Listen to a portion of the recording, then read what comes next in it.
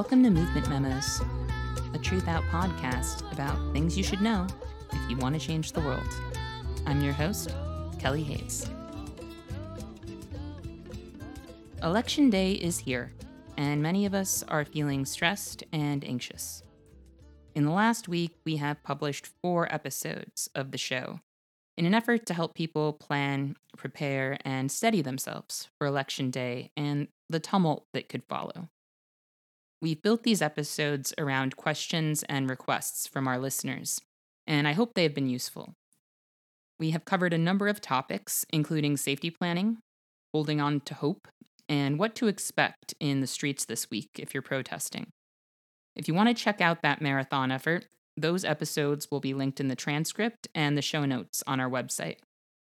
Today, we are going to talk about what to do with ourselves emotionally right now, because we are looking at a hailstorm of news, and even if we get the electoral outcomes we're hoping for, there are a lot of bad things that could happen in the coming days and months in connection with this election. Our anxieties are countless. We have also seen escalations from Trump supporters in recent days, with Trump's fandom gathering around polling places and even attempting to swarm a Biden campaign bus and run it off the road. On Saturday, we saw Trump's disturbing alignment with law enforcement on display when police used pepper spray to break up a march to a polling place in Graham, North Carolina. But we are also seeing cause for hope. As Liana First-Arai reported on Saturday in Truth Out, in Florida, North Carolina, and Michigan, 3 major battleground states, voters under 29 have cast over 600,000 early votes, where the same age and demographic only cast 76,829 ballots at the same point in 2016, an almost 700% increase. In 2016, Donald Trump won Michigan by a mere 10,704 votes. We do not know what will happen, and it's important that we learn how to inhabit that uncertainty and how to be calm and effective in that space. So how do we get there? Our fears are valid, and our coping skills aren't always the best. So today we are going to talk about how to face this moment, not just today, but tomorrow and in the weeks to come, because we have a lot of uncertainty and struggle ahead. To have that conversation, I want to welcome back our friend Tanuja Jagannath, who has previously joined us on the show to talk about collective grief, mutual aid, and how we can process the trauma we are collectively experiencing. Tanuja is an organizer, an artist, a circle keeper, and a dear friend of mine. Tanuja, welcome back to the show. Thanks for having me, Kelly. I'm really happy to be here with you. How are you doing today, friend? Are you as involuntarily amped as the rest of us? I am feeling, I'm definitely feeling that anticipation, but I'm one of these people due to, I think, the various crises that I've been through over the course of my life. I am one of these people who gets super calm and focused and grounded as we are in a crisis and as the crisis approaches. So, like maybe a week or two ago, I was definitely super anxious doing various scenarios in my head. Today, I feel more like I'm observing the situation and in a kind of grounded preparatory mode, which for me means there's like a little bit of dissociation involved with that, but there's also like, okay, this is what my system does in moments of crisis. Like we're paying attention, ready to take action as needed. That's just where I'm at. How are you? I would say that I am stressed and anxious. This is definitely a day and a stretch of days when I would normally be with my friends and co strugglers in a physical space. We would be watching the returns come in, we would be reassuring each other, and making each other laugh and sharing our fears. And while I know you can do those things remotely, I am one of those people who hasn't really mastered those transitions yet, which I think is a lot of us. I'm really an extroverted person in a lot of ways. as people have probably noticed. So I get a lot of energy and strength from being around other people. So I just want to keep it 100% real. I'm holding that, and this is not an easy day. And I am eager to push forward my own practice in terms of managing how I'm experiencing all of this. So thank you for joining me to grapple with all the things. I appreciate it. Absolutely. Yeah. I thank you for making this space for real talk, Kelly. So before we dive into managing our feelings, I'd like people to understand a little more about some of the work you do. Because we do some of the same things and have launched some great projects together, but you are also a circle keeper. And I would kind of like folks to understand what that means as we enter this conversation.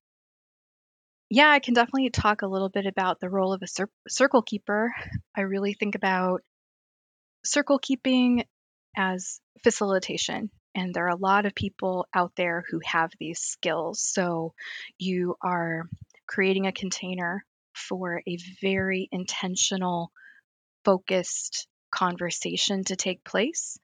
And you're coming to this circle in this space not as a participant but really as a holder, and so you're doing all the things that facilitators do. You are hearing different perspectives, you are listening for commonalities, you're listening for conflicts, you're trying to create synthesis. I practiced acupuncture and traditional East Asian medicine for about 10 plus years, and then in 2016, I closed Sage Community Health Collective, which was the sliding scale wellness collective that I co founded with three other people. And I quit my practice to transition toward practicing healing justice in a more collective manner through one, creative practices like theater, storytelling, but two, trying to really lean in toward transformative justice and prison abolition through the practice of conflict resolution, community accountability. And that, for me, involves creating circles. And we are grateful for that because your energy and insights are really important to your fellow organizers right now. We are getting mad at each other and we are crying a lot. And we need circles, we need grounding.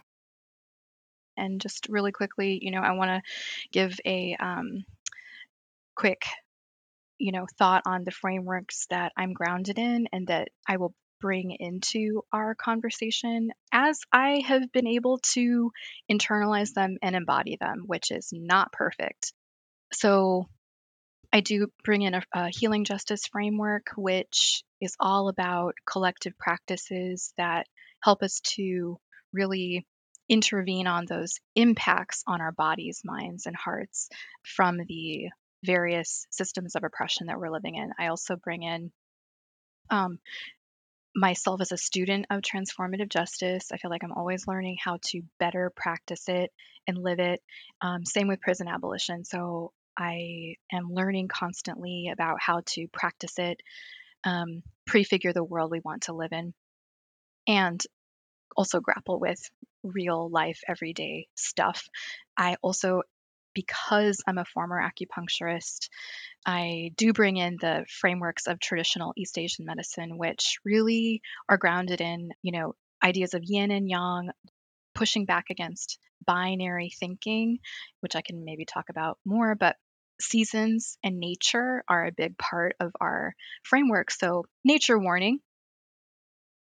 When Tanuja and I were talking about what we could talk about today that might be helpful, we talked about the reciprocal care that we are all going to need in the days ahead.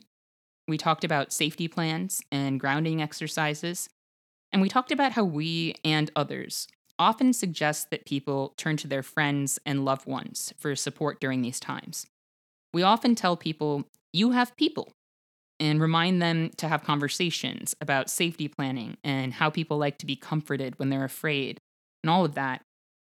But something that came up for us when we were talking about that advice was that some people don't feel like they have people.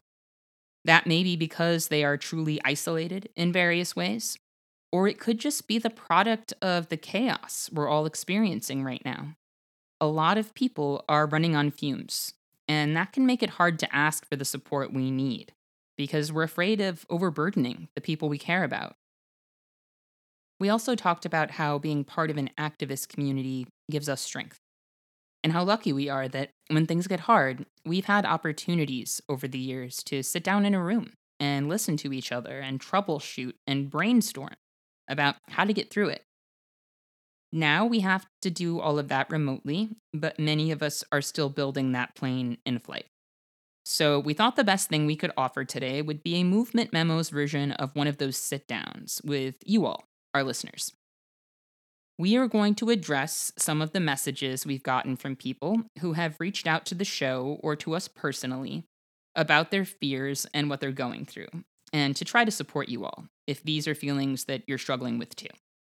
This is not therapy or a substitute for therapy by any means, but if you think it would be useful to sit down with us and grapple with some things together, we are here to grapple.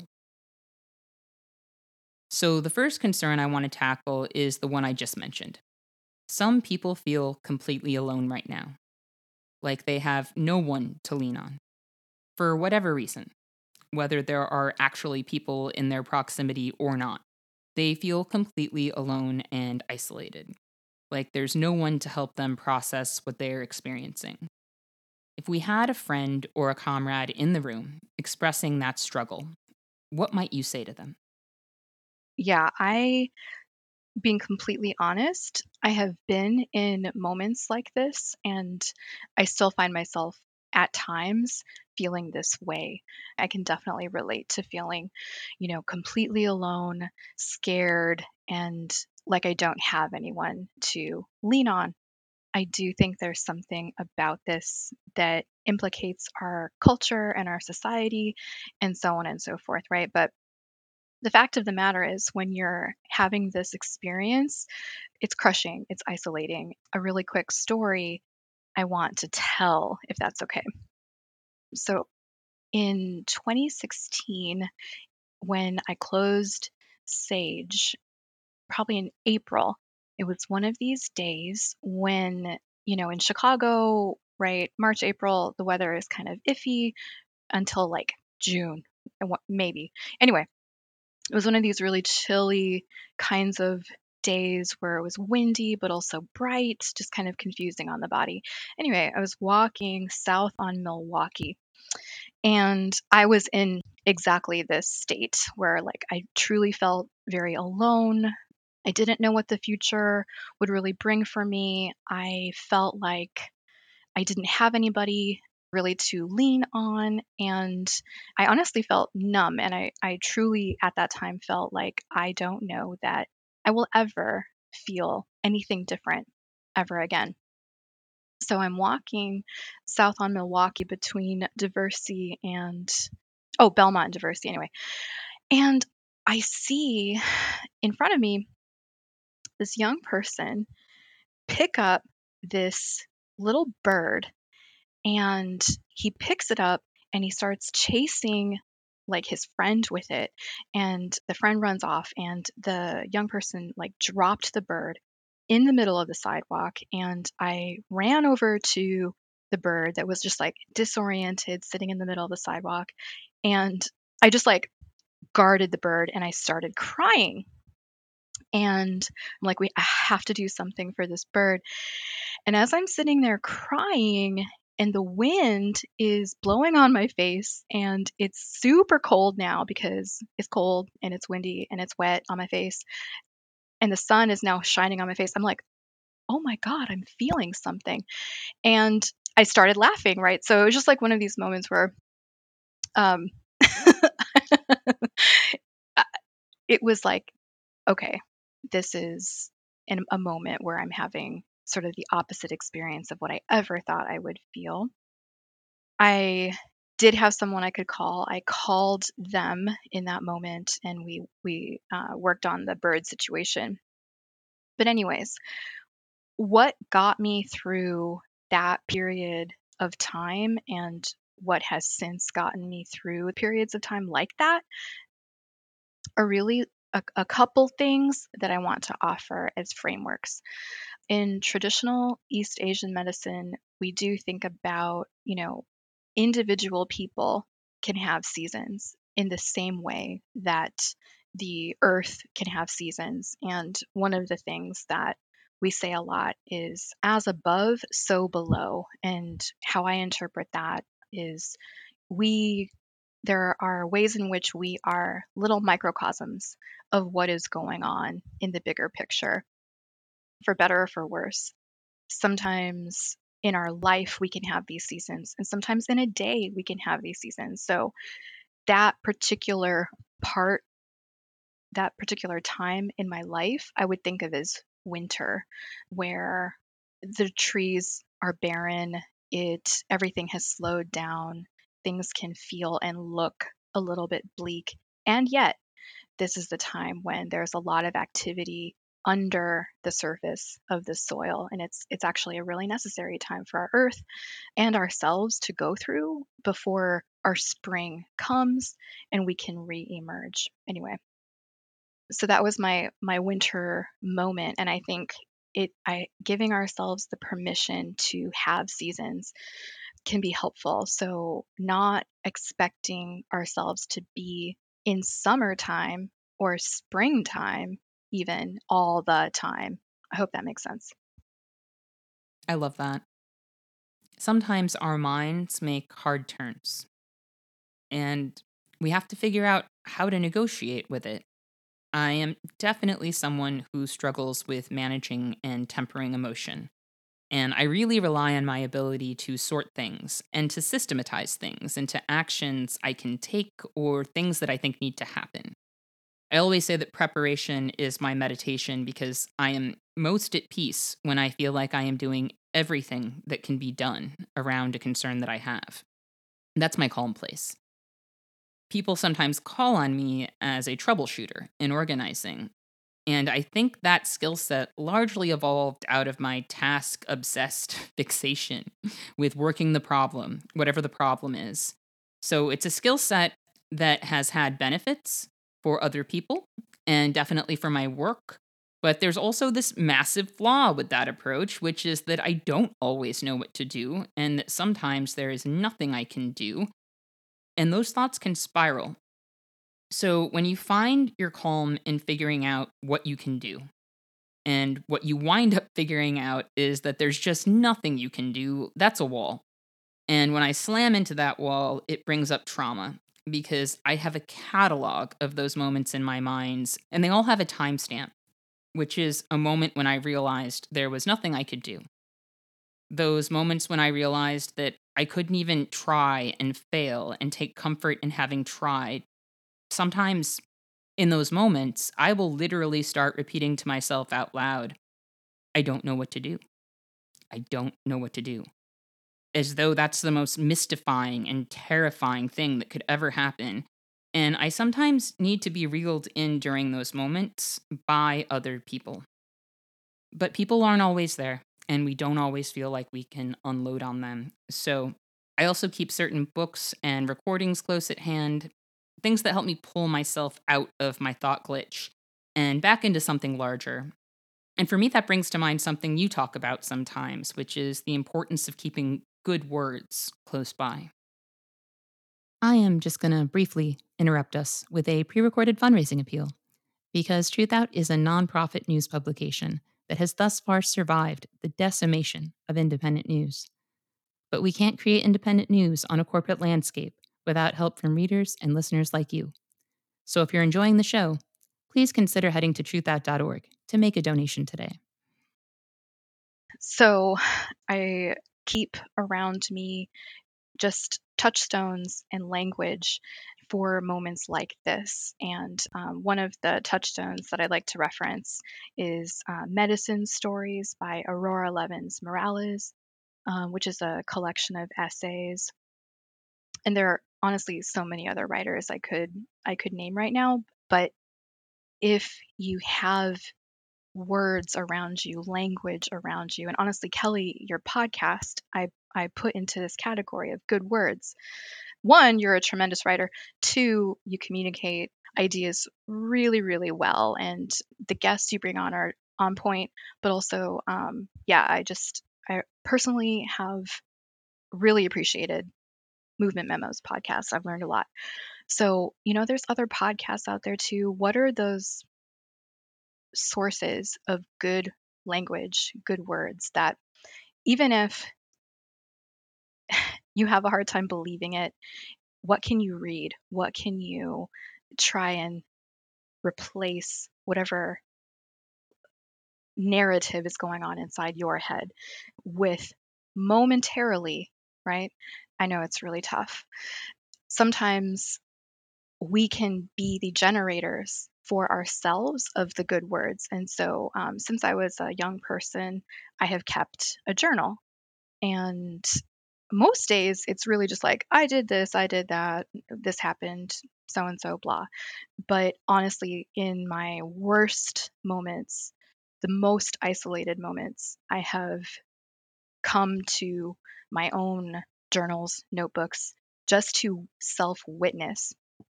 And when I'm in this mode, it's not about, I've got to feel great, I've got to whatever. It's not about anything. It's really about like, here is where I'm at. Let's not think about how we got here. Let's not think about how it used to be. If you find it useful to write that out, that's cool. But I really, begin with just here's where I'm at. And you can describe your physical situation, your emotional situation, whatever it is. You can talk about what you want. But for me, I do experience a shift.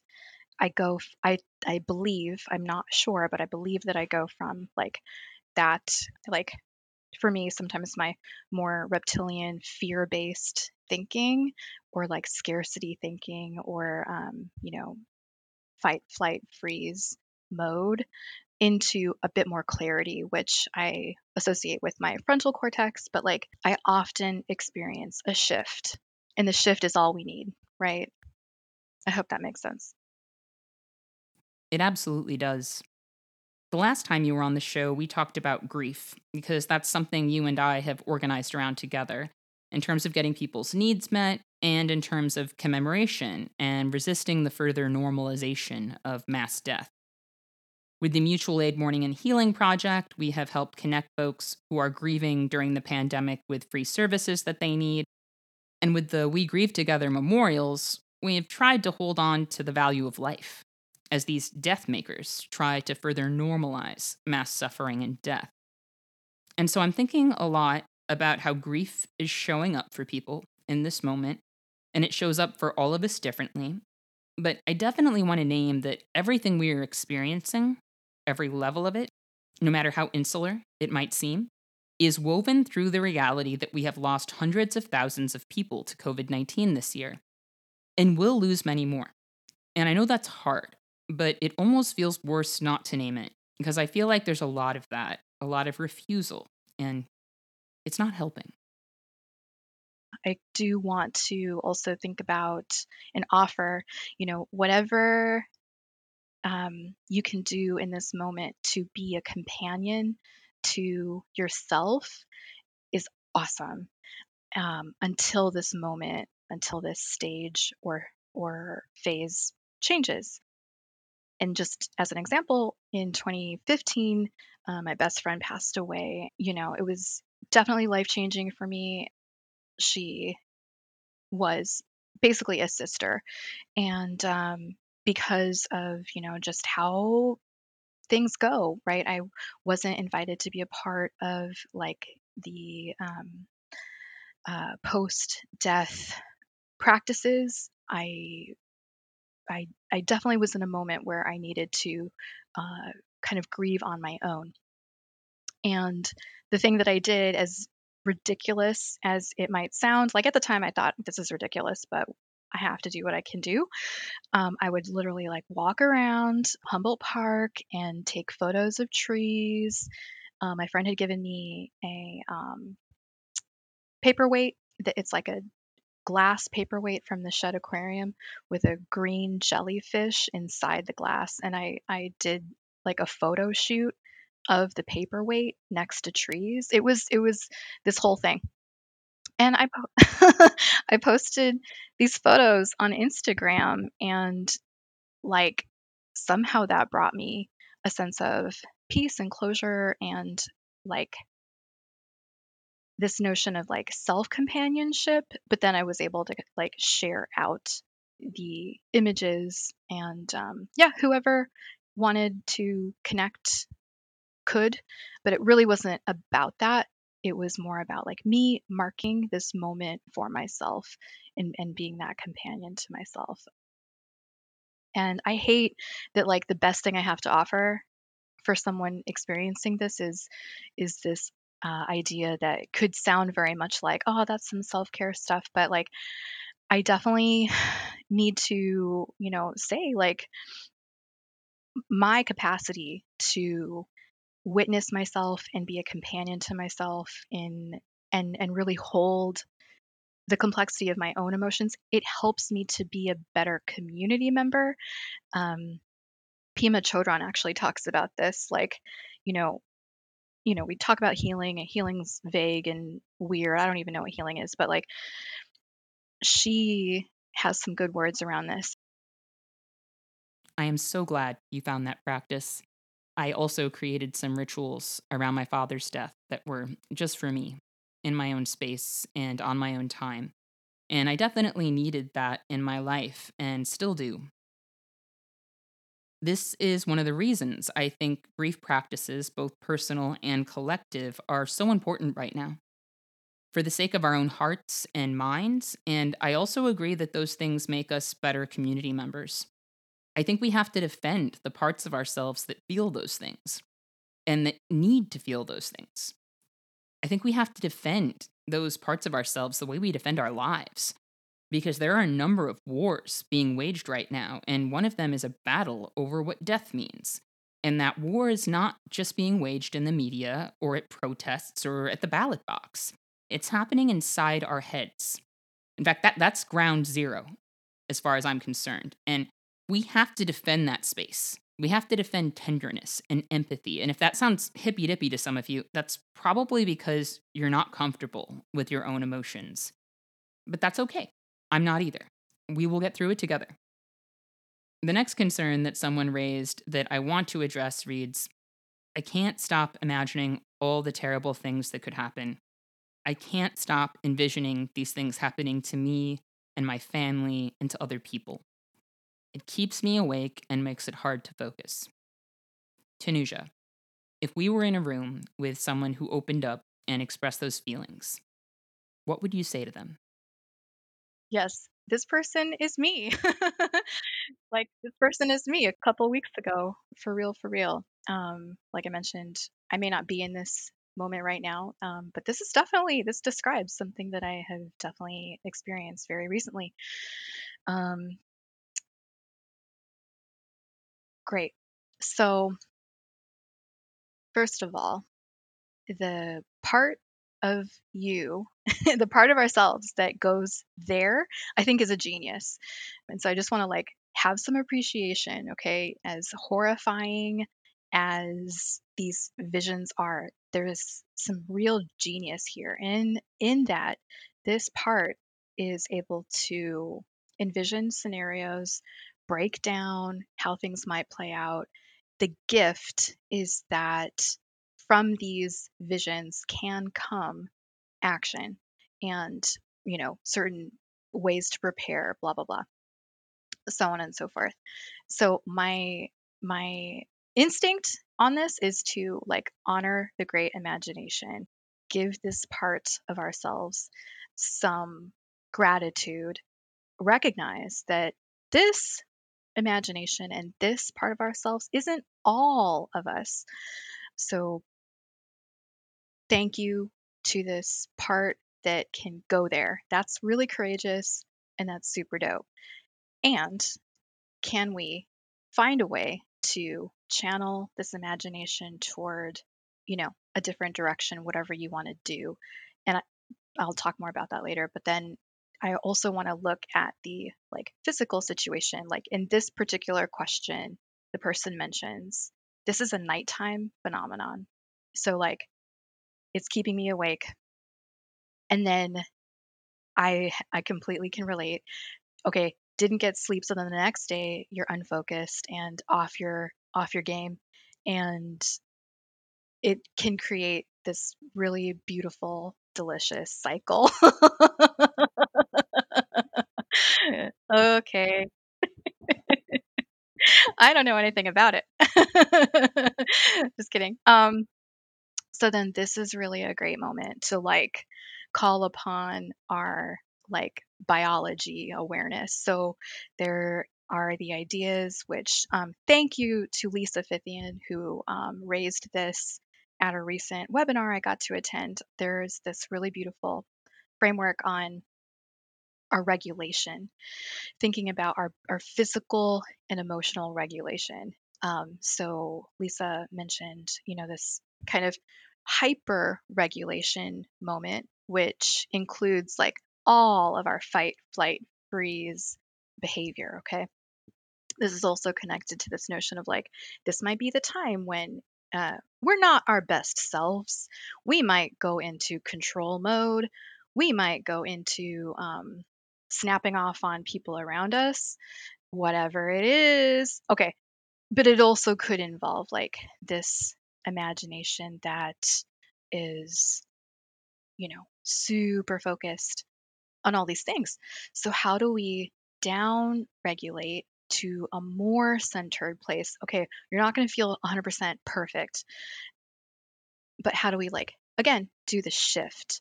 So, there are some physical practices you can do, right? And I think about, look, I track my water every day. I have a little part in my journal where I'm like, did you drink 2 things of water? Did you eat 3 times a day? So checking in on the basics, snacks, blood sugar, that sort of thing. I think about breath. I think about breathing.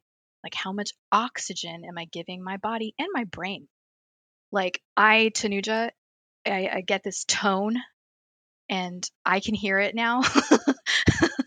And when I take the tone, that's when I'm like, hey, T, do you need to check your posture? Hey, did you eat recently? You're taking the tone. And I'm not trying to tone police people over here. I'm just saying, like, when I hear there are certain indicators I think we all have. So this is one of my indicators. So know your indicators. Anyway, so when I hear this indicator, I'm like, cruising forward, bruising, like, time for a timeout, right? And it literally can be a moment to be like, cool, take a walk over there, look at some trees, practice some abdominal breathing, whatever it is. In terms of the actual thoughts that you might be having in this moment, what I find helpful, this may not help you, but again, it goes back to externalization. So, how do we take this mass of thought and externalize it, witness it, maybe break it down, and then see, does that create some kind of shift again? I haven't talked about mind mapping yet, and I really want to. It's a tool that I learned, thank you, from Passion Planner, where, like, if there's something really massive that is just looming, you write that thing down in the center of a piece of paper, you circle it, and then from that center circle, you can create branches. So I literally, Kelly, I have a page in my journal that is just like white supremacy fuckery, right? In the middle of a page in a circle.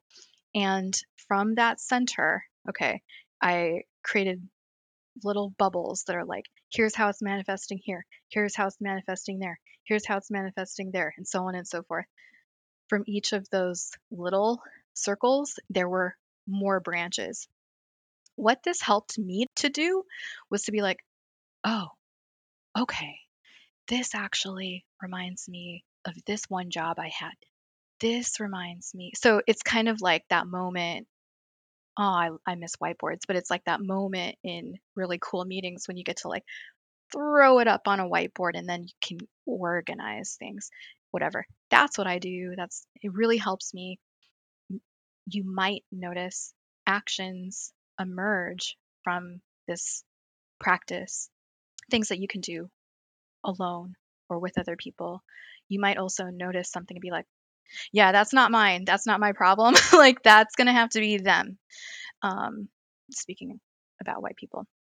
Yeah. And then for anybody who is, you know, like, I just want to name and celebrate, like, if you're in this moment, any shift that you can make in that imagination that is a shift away and that might be a shift toward generative possibilities, so on and so forth, that's a win. So I want you to celebrate if and when you get there. I feel like how I consume information has an impact on this for me. I am very pro having access to information, and I love the internet. But doom scrolling and hitting refresh constantly and then getting angsty with each other is not going to get us through this.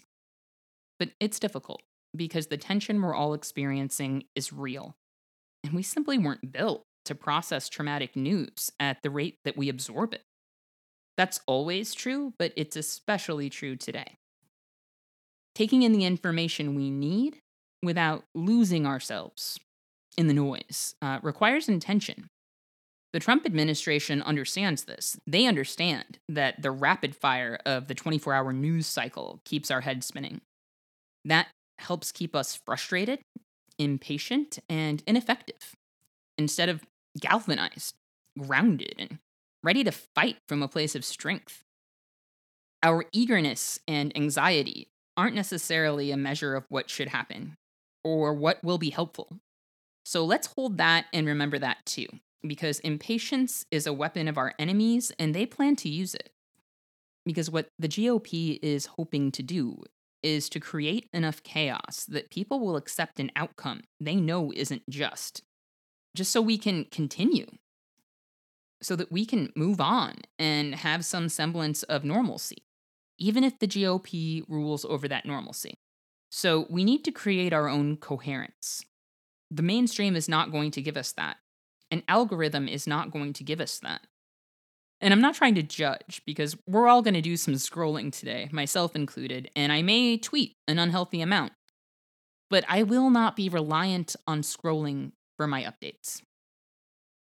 Anyway, I know we could go on with this all day, but we have limited time, so I want to wind down our conversation with a concern that I think a lot of people are struggling with, which is that it's very clear that a lot of people see Trump as the whole problem. And it seems likely those people will disengage politically if Biden takes office. And in the run up to elections, we always experience a lot of shushing around our issues. Black people, Native people, disabled people, really everyone who is chronically abandoned or abused by the Democratic Party are told as elections near that we need to quiet down and only say good things about a candidate we know is going to screw us over. We are tone policed, we are lectured about strategy by people who know absolutely nothing about strategy or electoral organizing for that matter.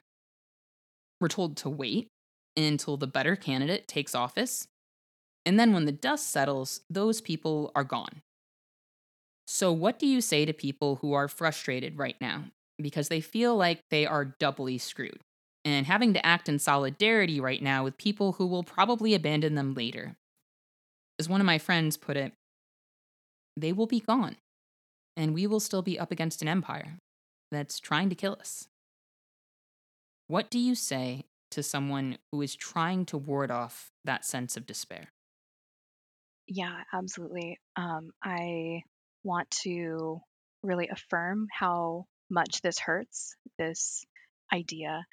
And um, for me, when I'm sitting with that level of hurt around, the persistence of imperialism, and the way colonialism continues to show up and impact us today, right? I really try to think about, you know, we are already, all of us, um, all of us who are committed to liberation and freedom and prison abolition, we are already carrying the torch of those who came before us.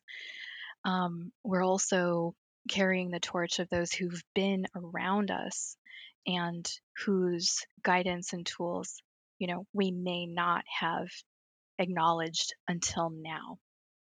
And the work of pushing back against empire, imperialism, and colonialism, it's going to continue beyond our lifetime. And that does hurt.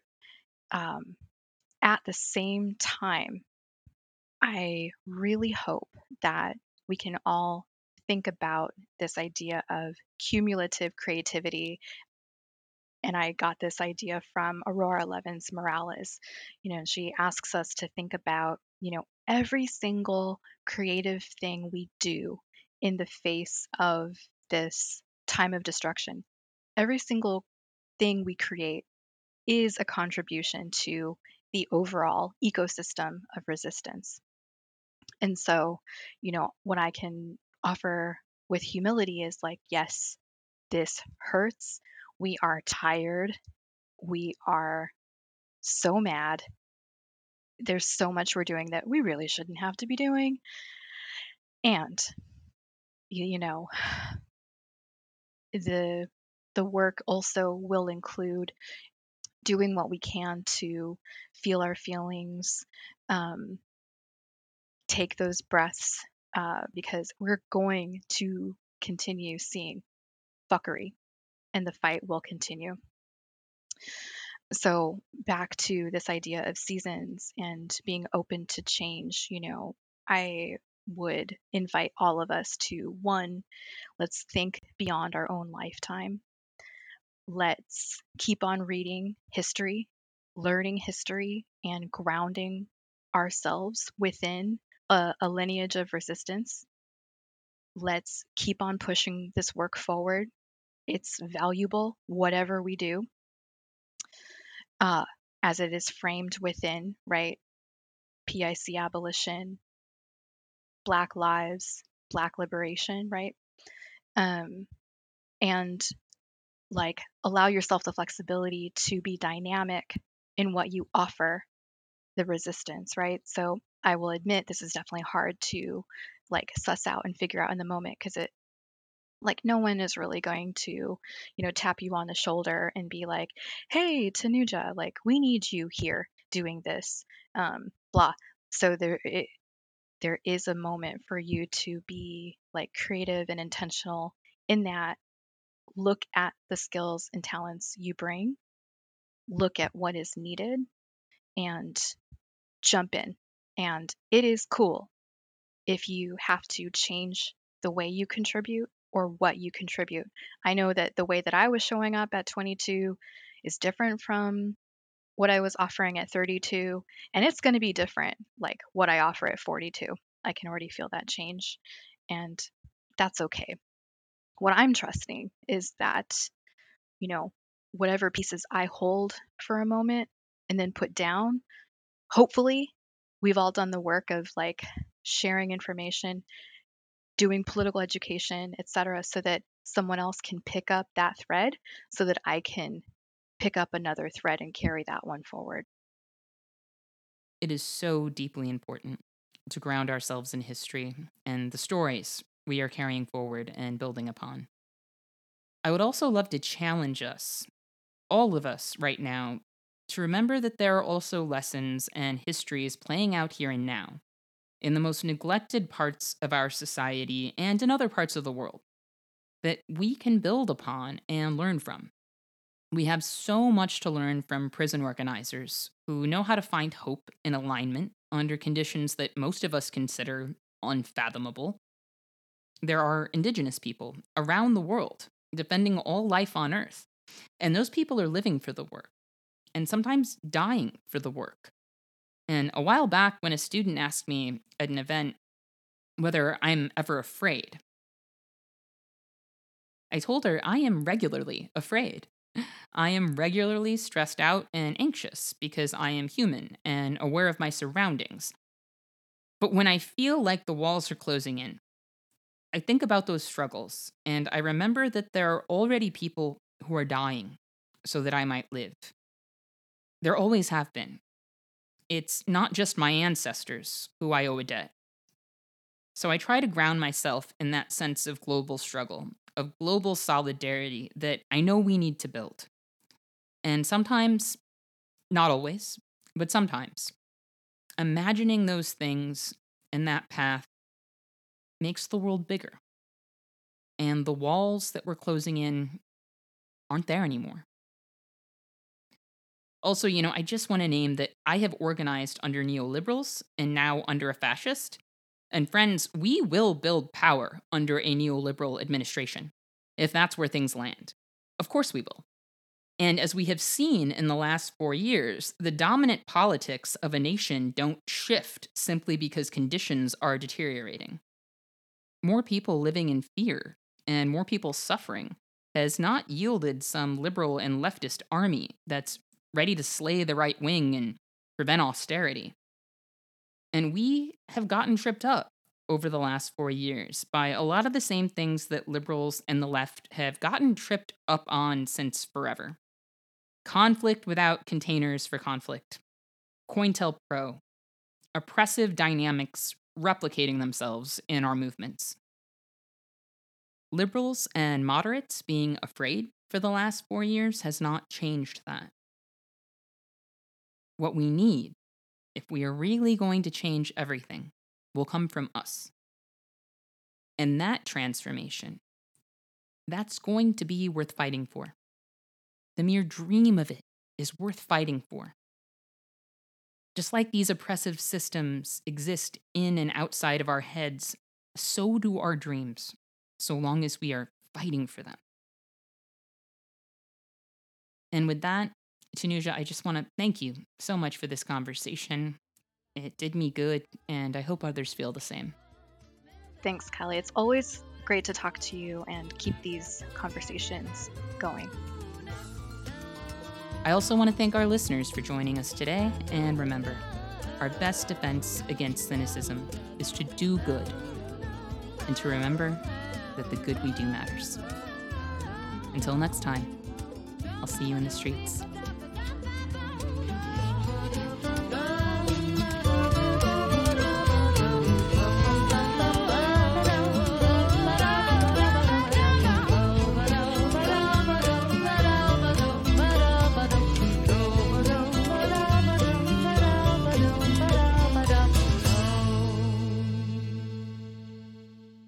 Thank you for listening to Movement Memos.